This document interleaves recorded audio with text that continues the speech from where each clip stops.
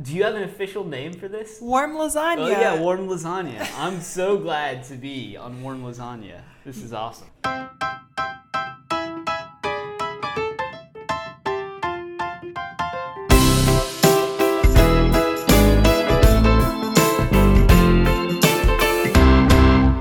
Welcome back to Warm Lasagna. I'm your host, Emily Lepsor, and this week we have another excellent guest. His name is Matt. So Matt is a friend of ours, and I say our, I mean my husband Robert's and I. Matt is very easy to talk to. He is thoughtful. In this episode, we talk about what it means to be a good friend. And frankly, I think Matt embodies all of those qualities. He really works at maintaining the relationship.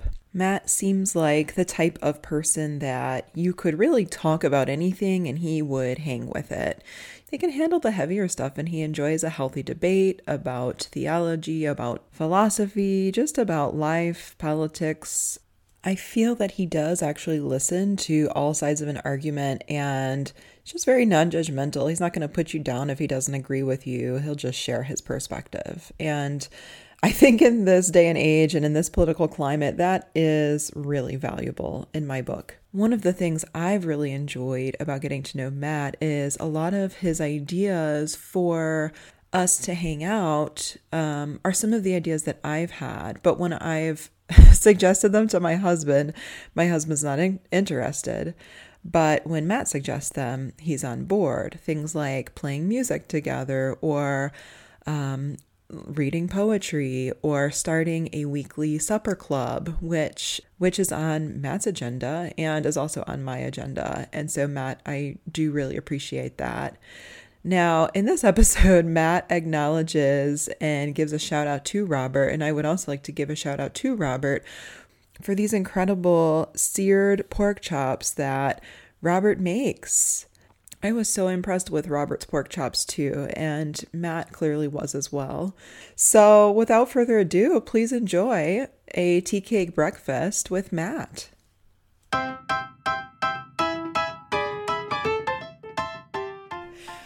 Matt, do you enjoy cooking? Yes, I do. When I do it, I don't do it enough. Yeah. So I do a dish that I have called Asian Cajun chicken. Ooh. Which is chicken with basically a chili pepper rub in soy sauce. And I'll make it with peppers and or broccoli, Brussels sprouts, and that will be over rice. Oh. And then sometimes I'll have like some pico with that. It's oh. Nice, it looks nice. So it's a melting pot of different cuisines and flavors. Yeah. Cool. Yeah. I'm just kind of getting to know you through my husband, Robert. Tell us a little bit about what we're making this evening and the significance it has for you. Yeah, so my family, there are a lot of meals that we have that are special to us, but at all the big like holidays, like Easter, Thanksgiving, Christmas, etc., when we're all together, we do a special breakfast, and it's fried apples, country ham, and what we call tea cake. And the tea cake is it's an old family recipe. It's called tea cake, but actually it's much more similar to like Irish soda bread. It looks like it and tastes like Irish soda bread. And in fact, it was from my great grandmother from Texas, who was like, they were Irish. Down there. So, it's really good. It's got it's like the perfect mix of salty and sweet with like, and the tea cake isn't too overbearing, it's perfect. Oh, cool. Yeah. So would you typically serve it with the country ham and the apples, or is that just for this evening? Yes. Some people will tell you that you can serve it without all the parts, but they're wrong. Yeah, it definitely is better when all of those pieces are in place. And we have gotten to where we'll have eggs because some folks like won't want to eat one of the parts. You know, either the country ham if they're vegetarian, or they don't like the apples because I don't know. I guess the apples are squishy or something, or if they don't want to eat the tea cake. My stepdad's in that latter category. He doesn't like the tea cake, so he'll do like the fried apples, country ham, and then eggs. So, so you can add parts. You probably add grits to it. Actually, would be good. That'd be good. That'd be So good. it sounds like what we're really having is a breakfast for dinner situation. That's exactly what. Because I'm looking in your family cookbook, and it says a personal note about these fried apples. Fried apples are the best breakfast on the planet. They're great with pancakes. Dad and Mom often serve them with country ham and tea cake. So that's exactly what you're talking about. Yeah. Yep. Now, where did you grow up, and where is your family from? Yeah, so I grew up in Raleigh, and my family, in particular, that family, the Mormon family, which I always have to say has nothing to do with the religion, but they were from the mountains of Virginia. Oh. So Bristol, Abingdon, around those areas, and we're very much part of the like Appalachian culture. So all of the cultural elements that go into that. My grandmother her surname was Lavender, so they were French Huguenot. My grandfather, the Mormons, they were Anglo-Irish, and then we have some Scots-Irish, some Scottish.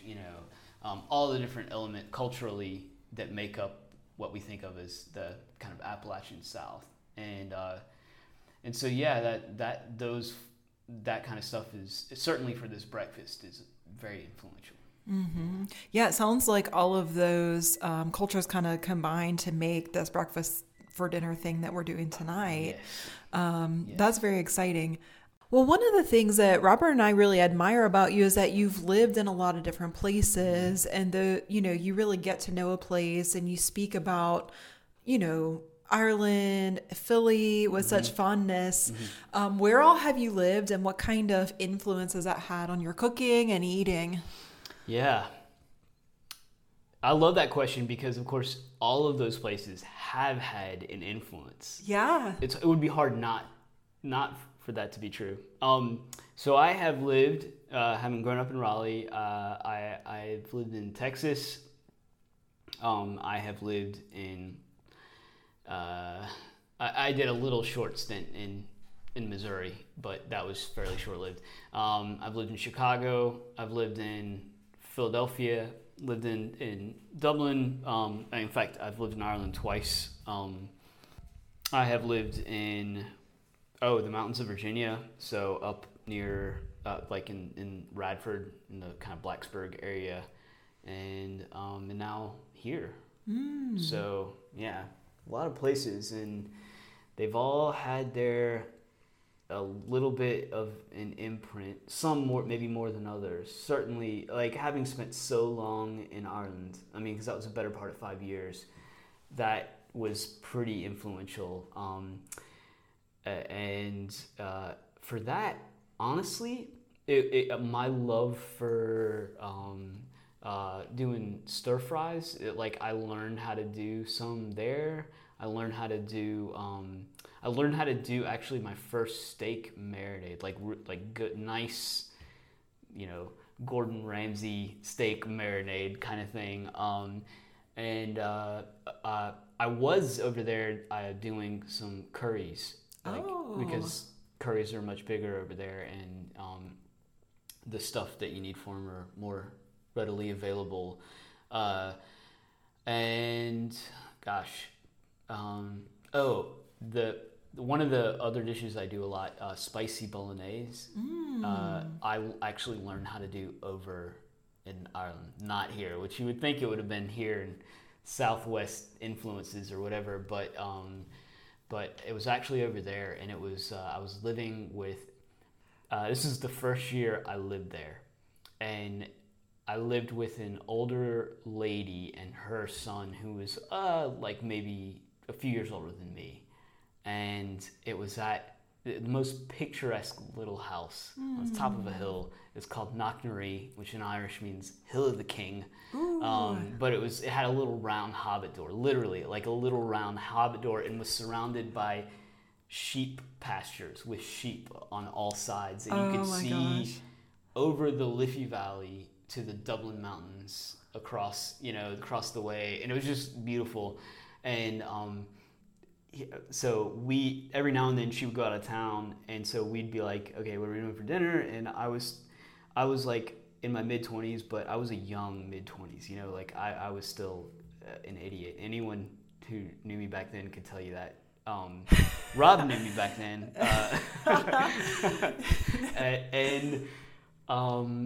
And so we, one night, like, we're just like, all right, we're going to make something with whatever we can find.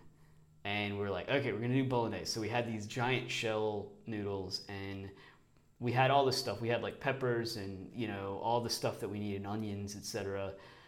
And we didn't have any meat. So we made it with bacon. And over there, bacon, it's like Irish back bacon. So it's much closer to like maybe a Canadian bacon or something in thickness. So it's a little bit more substantial than like typical American bacon.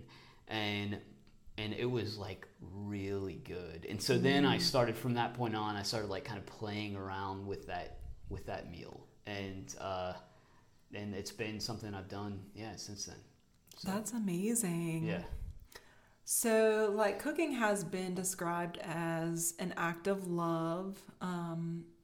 Do you think that's true? And if so, like, how have you seen that play out in your life? Like at every turn. I mean, Rob, I think the last time I came here, Rob made pork chops, and I could tell he loves me. He loves me. He does. I can tell it. Just in the way that he cooked it, I could tell that Rob loves me. No, and really and truly, I want to go on record as saying this: the best cooked pork chops I've ever had. Period. Right there. Oh my gosh, that's high praise for Robert Nesbitt. Really good. The bread was really good too. I think you made some bread that was like incredible. So anyways, and all the stuff. It was a good meal. Wow. But like, I mean, I'm just giving that as an example. It's like clearly labor went into this. Mm-hmm. It wasn't just something y'all just whatever. We'll just do, I mean, tonight we're eating something that, I've done the apples. You actually helped to cut those. That took effort. That took some sacrifice on your part, some time at least. Sure. And my mom will make tea cakes whenever I'm home, and she'll make like 18 of them and send me home with, Actually, 1 or 2 of them. Come to think of it, I think we tasted your mom's cheesecake when we were at Steven's house one time. That was my aunt's cheesecake, but another excellent example. Is it this aunt who made this cookbook? Yes. Oh, Yes. it was delicious. That's probably, that might be in there. In that cookbook. Yeah. We'll have to look at that. Yeah. So I mean, those are just small examples, but I say small. They're not small. They're big. Mm-hmm. It's something you don't feel when you go to Chick-fil-A, which I do way too often, or Bojangles or whatever. Yeah. Actually, maybe I feel a little bit more love in terms of the food at Bojangles than Chick-fil-A, although they're nicer to me at Chick-fil-A than they are at Bojangles, so I don't know. They're nice to your face, but they're are stabbing you in the back. I guess so. They're stabbing you in the back, I guess. Yeah. Really, depending on your identity or whatever. So, it's not something you get when you go out for a fast food meal or to Chili's. Sure. Or to, whatever. It's just not something you get. And when you have, even if it's something that you didn't particularly enjoy. Yeah. It's still something that you want to try and like because someone put some effort into it. And there's something to be said for that. I think we miss that a lot in life because life is a what do you call it? We can pick and choose. right? It's a buffet. Yes. We can find whatever we like, and we don't have to take anything we don't. And the problem with that is not so much that you shouldn't be able to pick and choose. I mean, obviously we do, and we should. It's more that, yeah, but if in an act of giving, which cooking necessarily is, there is a certain amount of, it's what's wrapped up into it is that you didn't choose all of it, right? Hopefully there's that, they thought about, like when I came over here, y'all were like, hey, would you be cool with, pork chops and cabbage? And I was like, yes. Like, obviously. But you asked, and so there was that kind of, hey, is this something that you would like? But then y'all made it how you made it, and it happened to be incredible. So I think that's the thing about cooking and sharing that with people, and and all of them, cooking, baking, all that stuff. It's, how you get the packets of like baked goods at Christmas time, and it's like a mix of all different stuff. Yes. And like, yeah, there's going to be stuff in there that you don't particularly like, but then there's going to be the stuff that you really do, and you appreciate all of it because it took time and was an act of love. So anyways. What is the value of eating and cooking in community? Yeah. I mean, I think to do it Socratically, I would say, is there even community if there isn't eating and cooking? Yeah. It's like, does it exist? Sure. Like, because that's honestly, that's the thing that makes a coworker and not a friend. Like, someone you work with who's your friend is someone that you go out to lunch with, or you'll like hang out with and go to dinner with, or even cook dinner for them, share food with, right? Share a table with. A coworker is just someone that you see when you're working, but then you go off and do your own thing at lunchtime. That's just one example. So, how do we manage during a time like now where we can't have community in the traditional sense? Yeah. Well, I mean, I think we're doing it to a certain extent. I mean, we've maintained a small circle, like I think a lot of folks are doing. I mean, y'all are newly married, but having at least a small community of folks that you gather together with in a responsible, socially distanced way, I think that's helpful if you can find those folks to do that with. It certainly meant a lot to me personally. So, Us too. Yeah. I mean, I don't know. I don't have another. Yeah.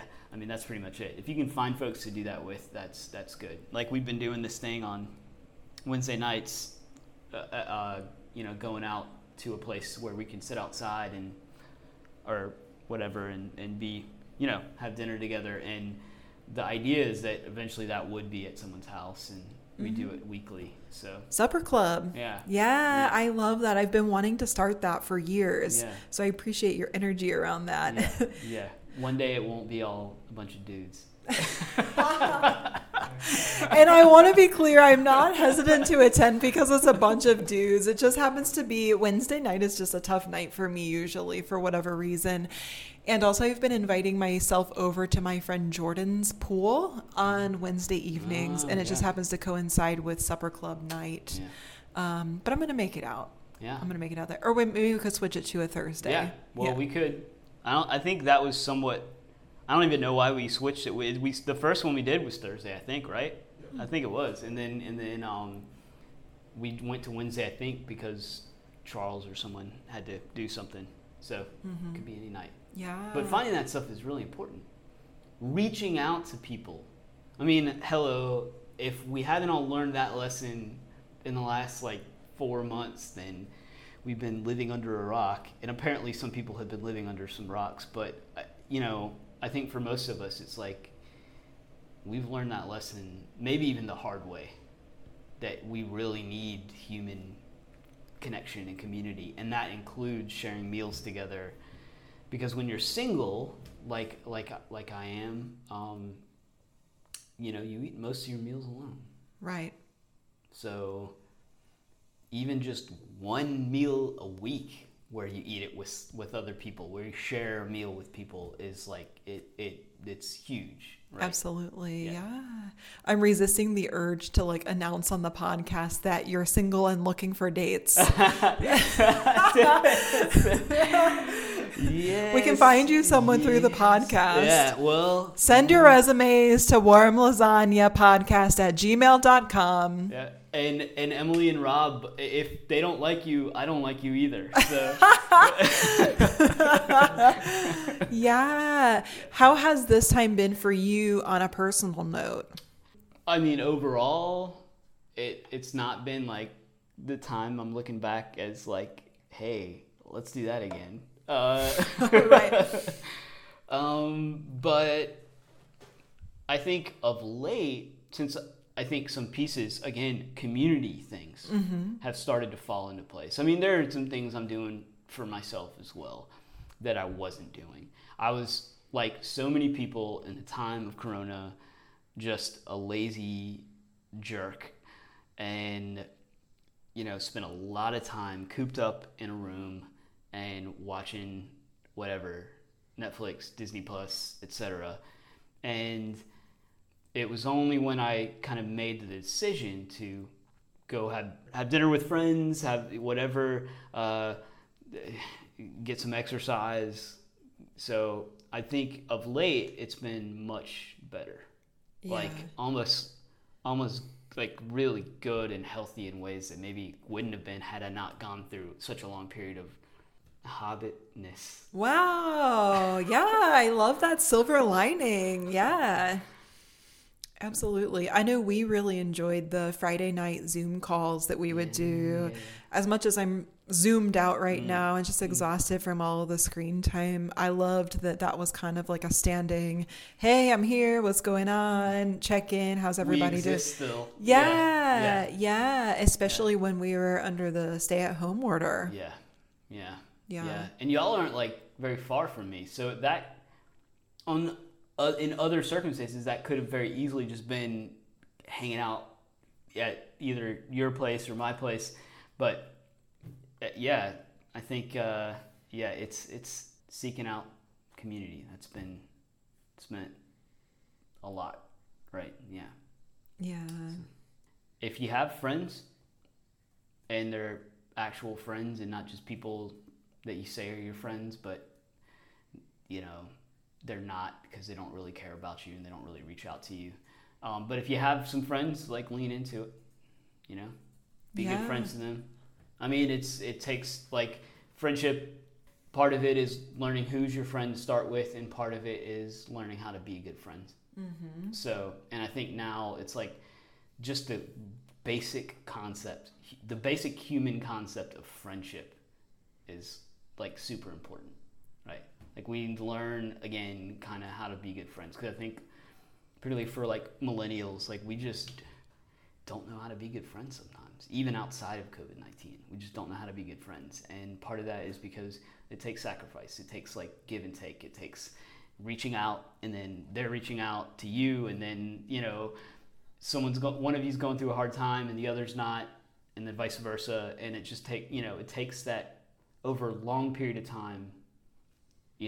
Hey, I haven't talked to Rob in a while, or let's see what's going on, or I haven't talked to Emily in a while. So I think that's my only thing.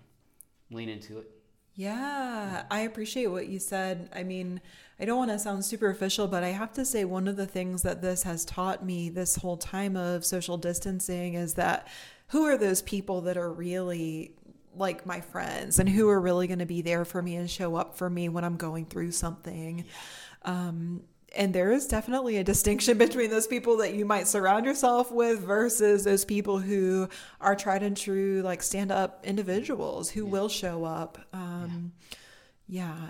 So thanks for being part of that for us. Thank you. Thanks for doing this. This is awesome. Matt, we are so grateful for your friendship. Thank you so much for joining me on the podcast this week. It is always such a pleasure. Thanks for being part of our lives during COVID, being part of our COVID squad, our supper club. Thank you all so much for listening this week. If you liked what you heard, go ahead and share it with somebody else. Share it with somebody that you love, because sharing is caring. Make sure that you're following us on social media. And if you did like what you heard today, go ahead and give us a nice positive rating on iTunes. If you have any feedback for us, or if you have anybody that you know that you think would be a good fit for the podcast, just send them our way by emailing warmlasagnapodcast@gmail.com. I hope you all have an incredible week, and I'll see you next time.